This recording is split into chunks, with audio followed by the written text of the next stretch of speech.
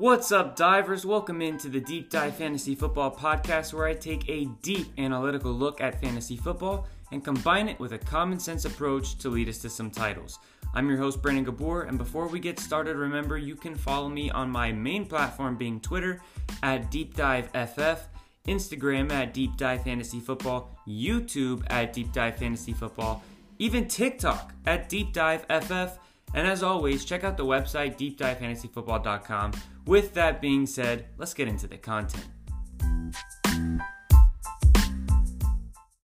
What's up, divers? Welcome into another episode of Deep Dive Fantasy Football. Today we are going over the Buffalo Bills, but before we do so, I just wanted to give you guys an update on the upcoming episode, and that is going to be on a multitude of teams. It's going to be the teams that I'm having trouble projecting, and I'm not going to have statistical projections for because of it, but I'm still going to do the research, still going to give you guys some info that's really helpful and give you a thought process as where I have them ranked and why.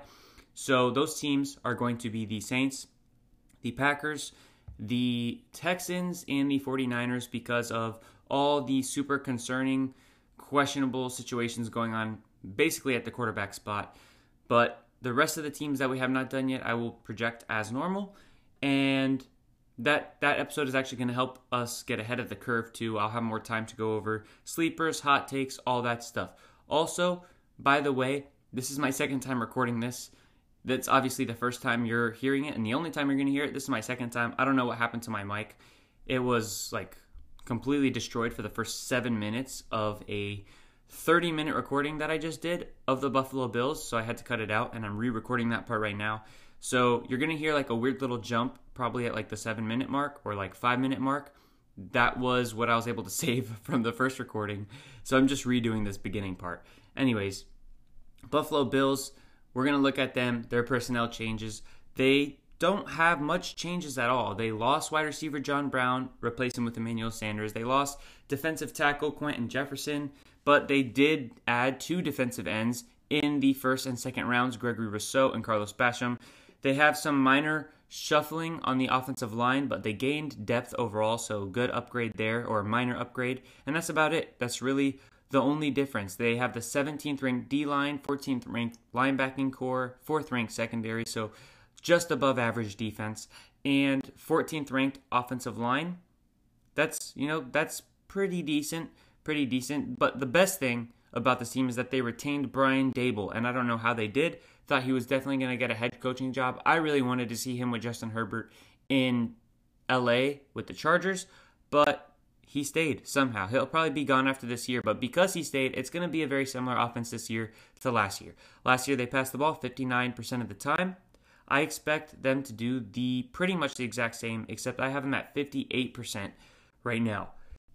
The reason that I have them at that 58%, it's only 1% difference, right? But just to explain it, is because I think they're going to try to establish the run a little bit more. They really struggled finding a running back that they loved between Singletary and Moss. They went back and forth.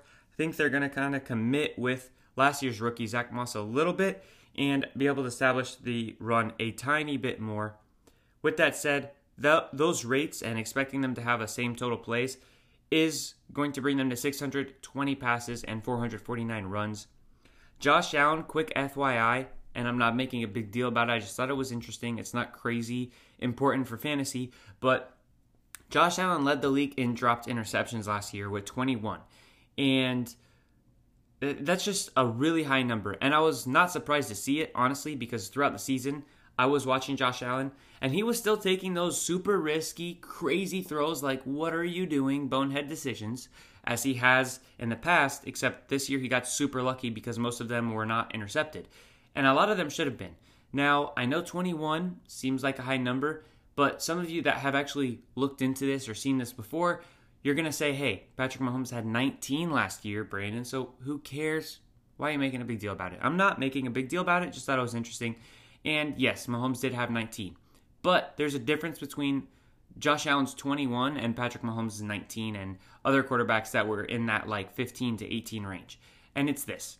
Josh Allen consistently makes decisions that he shouldn't be making. He consistently throws those balls when he shouldn't be throwing them. His possible interceptions, all the ones that were dropped, were way more atrocious than Patrick Mahomes or any other quarterbacks. I'm talking gimmies. Like, these balls were dropping in the bread baskets of corners with not even a wide receiver to contest the ball, and the corners were dropping it. I don't know what was going on. I guess they're not wide receivers for a reason, but I just thought it was interesting, and it's something that you can use if you want. You could use it as a tiebreaker if you're splitting hairs between Kyler Murray or Lamar Jackson or Dak Prescott and Josh Allen. If you're comparing those guys and Josh Allen is somebody you're considering but you're not really sure, and you've already looked at the schedule and you've already looked at the risk factors and you've already looked at the potential and you've already looked at consistency and you still need a tiebreaker, all right, well,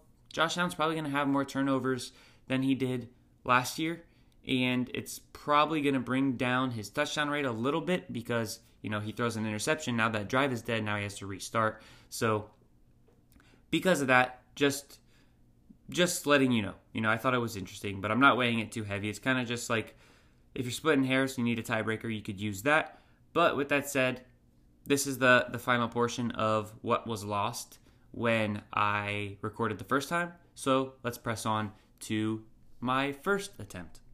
So let's get into actually Josh Allen, projecting him, right? He runs a lot. It's ridiculous how much he runs combined with how much he passes. He's always touching the ball, and it's great for fantasy. He's had 8 or 9 rushing touchdowns every single season. We're 3 years in now, so you could basically just stamp that in for about 8 or 9 touchdowns. You could give him 10 if you want because of the extra game. I'm going to project 8 rushing touchdowns. He's usually right around 500 yards. His rushing yardage has gone down each year, which is good. You like to see that. Not for fantasy necessarily, but it means he's progressing as a quarterback. His rushing yards has gone down every season. His passing metrics and efficiency metrics have gone up every season. So as he improves as a passer, he starts to run less, which makes sense. That's what you want from your quarterback, especially when we're not talking about fantasy football, when we're just talking about the NFL itself. And if you're a Bills fan, that's what you would like to see. So I have him at 492 rushing yards, continuing to kind of be on the lower side compared to how he started in the league with the 8 rushing touchdowns. So now let's talk about the passes. Last year, he saw 69% of his passes get completed for 11.5 yards per completion and a 6.5 touchdown rate. That is an 11% jump from last season in completion rate. He was at 58% completion in 2019, and then he jumped to 69. Now, it's going to be much higher because, yes, he's a lot better now, and yes, he has better weapons, a.k.a. Stephon Diggs. But is it going to be 69% for 11.5 a clip? Probably not. Probably not. It's probably going to go down a little bit. Whenever somebody has a super efficient season like that, it always goes down. It's nothing against Josh Allen. It's just what we see historically, right? Lamar Jackson had his crazy efficient season, went down. Ryan Tannehill had his crazy efficient season, went down. Even though their weapons didn't get worse, sometimes their weapons got better. But for you to have just an outlier season and then do it again, it's not going to happen. That does not happen. So I'm putting Josh Allen at 67%, down from 69% last year. Similar, actually, I'm putting the same yards per completion at 11.5, and I'm also reducing that touchdown rate from 6.5 to 5.5. Why?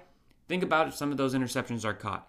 That kills a drive, and then the next time Josh Allen gets the ball, he's restarting farther back on the field. So he's having to pass more to get the same amount of touchdowns, aka his touchdown rate will go down because it costs more passes per touchdown.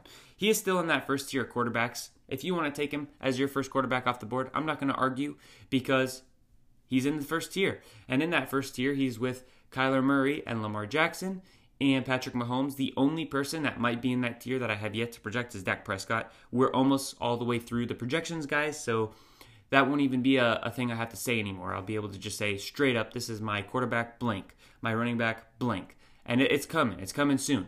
But Josh Allen is in that first tier. So if you want to make an argument for him first overall at the quarterback position, I completely understand it. No arguments from me. Now let's get into Stephon Diggs. This man, basically him and DeAndre Hopkins, they're just insane. They both changed teams, had a new quarterback, and had more than a 27% target share. Stephon Diggs had a 28% target share last year. That's ridiculous. Cole Beasley, he had a 19% target share. I'm just going to go through the target shares real quick so you guys have a basis to work with. Cole Beasley had a 19% target share last year. There's reports he might not play. John Brown had 15% of the targets last year when healthy. He's gone. So it's possible. Those were the 3 leading receivers for the Bills: Beasley, John Brown, and Stephon Diggs. And we're looking at a 28% target share, a 19% target share, and a 15% target share. That's a lot for the first 3 wide receivers. And with 2 of them likely being gone this season, and, I don't like getting political or anything. I'm not like somebody who's heavily opinionated. I always understand usually both sides of everyone's arguments, so I'm not getting into that. But Cole Beasley, I personally feel like he's not going to end up playing. I think he wants to play. Obviously, he's made that clear. But I don't know, just the way everything's been heading, it seems kind of like he's going to end up, either the Bills are going to ask him to sit, or they're going to cut him, or something. I don't know how serious the Bills front office is going to take all of the precautions and where the NFL is moving towards the whole vaccine, not vaccinated thing. But as of right now, I'm just going to project that Cole Beasley's not playing. If he is, it's an easy adjustment for me to make. And if it's something you really care to know, then you can message me about it, and I can say, if Cole Beasley plays, then this is what I would expect. But as of right now, just for the purposes of this podcast and for the draft sheets, I'm not going to project Cole Beasley. So I have Stephon Diggs. I have, obviously not John Brown. I have Stephon Diggs, Gabriel Davis, and Emmanuel Sanders as the 3 wide receivers I'm projecting, and then everything else is in the other category. And I just wanted to say that this wide receiver room is very similarly structured to the Bengals, right? The Bengals, we look at their wide receivers, and I've said this, I would not be surprised if all 3 of their wide receivers are top 24 when it's all said and done this season. Why? Because the Bengals throw the ball a whole bunch. Well, guess what the Bills do? They throw the ball a whole bunch. The Bengals don't throw to their running backs or tight ends very often. You know what the Bills don't do very often? Throw to the tight ends or running backs. You know what the Bengals did last year? They funneled more than 60% of their targets to 3 wide receivers. You know what the Bills did last year? They funneled more than 60% of their targets to 3 wide receivers. Very similar build. So, if that's the case, then why can Emmanuel Sanders and Gabriel Davis, if they're the second and third wide receivers for this offense, why do I not look at them the same way I look at the second and third Bengals wide receivers? And why do I not have them projected the same way, which you'll see? Because Stephon Diggs is the dude there. He is the absolute dude. He is the man. He is elite. At least an elite route runner, but I would say he's an elite wide receiver in general. He had, like I said, 28% of the targets. The number 1 wide receiver in Cincy had like 22, 23% targets, and that's what I have it projected for this season. So because the number 1 is so dominant, it hurts the 2 and 3. But overall, as a unit, they're pretty similar to the Bengals. So with that being said, what do I expect from Diggs? I think he's probably going to lose a little bit of efficiency. He was just bonkers, off the charts last year with how efficient he was, so it's probably going to come down a little bit, but he's an absolute stud. Absolute stud for your team regardless. Stephon Diggs is very close to being my wide receiver 1, like super close to being my wide receiver 1. It's him and Tyreek Hill battling it out at the top for me, and with all of the, Michael Thomas being hurt, Devontae Adams having the question marks at quarterback and all that stuff, it's probably going to be exactly how it is now. It's probably going to be Diggs at 2, Tyreek at 1. That's probably going to be the top of my draft board. So Diggs is going to be a beast, absolutely worth where he's being drafted. And if you have him, great job. If you snagged him last year in a dynasty startup at like wide receiver, his price was like wide receiver 30. Amazing job. All right, so now let's talk about Gabriel Davis. He has higher potential than Emmanuel Sanders. He's the one I would be looking towards. I'm going to tell you straight up right now, I have no interest in Emmanuel Sanders. Gabriel Davis, I do. He had a very productive rookie campaign despite being somebody that was drafted late, being someone that they don't have a high investment in. There's no reason for Gabriel Davis to see the field unless he's really good. There's no, third round pick, we got to get him on the field. We got to, give him his opportunities because we invested this into. No, that's not the case. Gabriel Davis earned his way onto the field, and he did it in a pretty decent wide receiver room. Now he could be the number 2. With that productive rookie campaign and now Beasley probably not playing this season, I'm projecting Gabriel Davis with a 15% target share. Now, if Cole Beasley does play, I would reduce it to about 13%. And if once we get confirmation about what that situation looks like, if Beasley's out, I'm actually going to have Gabriel Davis at a 17% target share. So I'm putting him kind of like at the middle, as if like Beasley was playing like half the season, just because that's the safe way to rank it right now. So I have Gabriel Davis at a 15% share, but I would move it up if Beasley's confirmed out, move it down if Beasley is confirmed to play. But he's one of the sleepers that I really like. And you'll see how much I like him with the new ranking that comes in, or with the projections that come in at the end. Emmanuel Sanders, he's a medium floor, low receiving player, or low ceiling player. That's why I'm really not interested in him. Your later picks need upside. Now, there are some deep league exceptions here. If you're in a 14 team or a 16 team or a regular 12 team that starts 4 wide receivers mandatory and has some flexes, then Emmanuel Sanders provides value for you. And it'll be somebody that can help you win games because of his consistency. But if we're talking about 95% of what leagues are, Emmanuel Sanders shouldn't be on your team. There's no reason to have him because he's one of those late draft picks that have a very low ceiling, and it's possible that his floor is actually really bad too. So why are you going to get Emmanuel Sanders? Best case scenario, you get a consistent 10 points a game. You can get that off the waiver wire from so many guys. Think about how often Cole Beasley is on the waivers, and he's always been that for the Bills and for fantasy.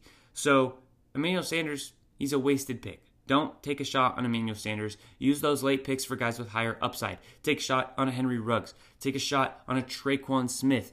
Take a shot on Amari Rodgers. Take a shot at all these younger guys, these rookies, these second-year players. And then, that's how I prefer it for the wide receiver position specifically. But you could also take a shot at like a Traquan Smith or something. Somebody who just has some possibility, some semblance of being able to have a breakout, even though it would be super late in their career. So that's why I have no interest in Sanders, but I have him at a 14% target share. Let's talk about the running backs, and then we'll kind of wrap it up. Like I said, it's going to be a quick one. Zach Moss, Devin Singletary. I'm going to give you some stats with both of them combined. All right, I'm going to be very, very extremely descriptive on whether it's good or not. All right, Zach Moss and Devin Singletary combined for 11% of targets. Here's the analysis on that. Trash. That's it. They combined for 268 carries. The analysis on that one, garbage. And they combined for 7 total touchdowns. The analysis on that, waste management. I don't know, I had to think of something similar to trash and garbage. You get the gist, right? Zach Moss and Devin Singletary, both of them combined are not even serviceable. They're not even serviceable. 11% of targets between both of them combined. The average RB1 in the league gets about 11% of targets by himself, right? They combined for 268 carries. The average RB1 for a team gets like 220 carries. And they combined for 7 total touchdowns. The average RB1 in an offense gets at least 7 touchdowns, like 7 or 8. So combined, they're like barely an average running back, if that. And they're not combined. You're having to pick one, and I'm not picking either. The team does not run often, first off. We talked about it. 41% of the time they ran last year, I have them at 42% this year. Not only do they not run often, but Josh Allen takes away goal line carries. He takes away carries in general. He runs the ball about 100 times a season. And Josh Allen has a huge arm and is a risky guy. You know what guys with huge arms and risky styles of play don't like doing? Checking down to the running backs. And guess what? That's exactly the mold that Josh Allen is. He's not going to check it down to the running backs. He doesn't like throwing to the running backs at all. And he takes away their touchdown potential. He takes away their volume potential. And it's already a team that doesn't run a lot. And both of these guys have to split the little amount of work that's even there. So, no thank you. If there was no running back by committee, the Bills running back still wouldn't be very good. So, I'm setting, just so you know, it's not really that important. I'm not drafting any of these guys, but just so you know, I'm projecting a 55-45 split for carries in favor of Zach Moss, a 58-42 split for targets in favor of Devin Singletary. So that's how it is for that split. And let's talk about the actual players now and what I have projected. So Josh Allen, I have at 620 passes, 415 yards or completions, and 5,068 yards, 34 touchdowns, 493 rush yards, and 8 rushing touchdowns. That puts him in that first tier of quarterback. You can make a case for him being QB1. You can make a case for him being QB5. I see all sides of that coin. Stefon Diggs, I have at 180 targets. What? Brandon, you're being ridiculous. Am I? Am I being ridiculous? I think it was 166 targets last year in 16 games. Okay, that's just over 10 a game. At a 17th game, that's, if you're keeping the same pace, that's at least 176 targets. But if Cole Beasley doesn't play, and with John Brown gone, it's possible that Stefon Diggs' target share is even higher next year. So I don't think that's even crazy. And let me tell you this. You remember Antonio Brown and Julio Jones that season that they had? I don't remember what year it was, where they both went for 1,800 receiving yards. That could be the Stefon Diggs year this year. Now, I'm not projecting that, but it's possible. He could just absolutely go insane. But I have him at 180 targets, 133 receptions. He had 122 or 27 last year. And 1,623 yards, 8 touchdowns. Stefon Diggs is my wide receiver 2 behind Tyreek Hill. Gabriel Davis, I have at 93 targets, 55 receptions, 856 yards, and 7 touchdowns. That's pretty good. That's a good sleeper, and I really like the range she's going in ADP. Definitely somebody I'm paying attention to drafting. Emmanuel Sanders, I have at 87 targets, 62 receptions, 764 yards, 5 touchdowns. Like I said, not interested at all. Devin Singletary, I have at 43 targets, 34 receptions, 237 yards, and a touchdown, along with 152 carries for 684 yards, 2 touchdowns. So for Singletary, I have him at just about 900 yards total and 3 touchdowns, absolute garbage. Zach Moss, I have at almost 1,000 yards total and 6 touchdowns, so still not very good. Zach Moss is lower on the receiving, higher in the rushing. I have him for 814 rushing yards, 5 rushing touchdowns, and 185 carries. So that's what I got on this team. The guys that I want to draft are Josh Allen, Stefon Diggs, and Gabriel Davis. That's it. That's it. No Dawson Knox. They don't throw the tight ends very much, and he's not like superb. No running backs. No Emmanuel Sanders. I'm looking for ceiling. So thank you guys for tuning in. That's the Buffalo Bills for you. Have a good one.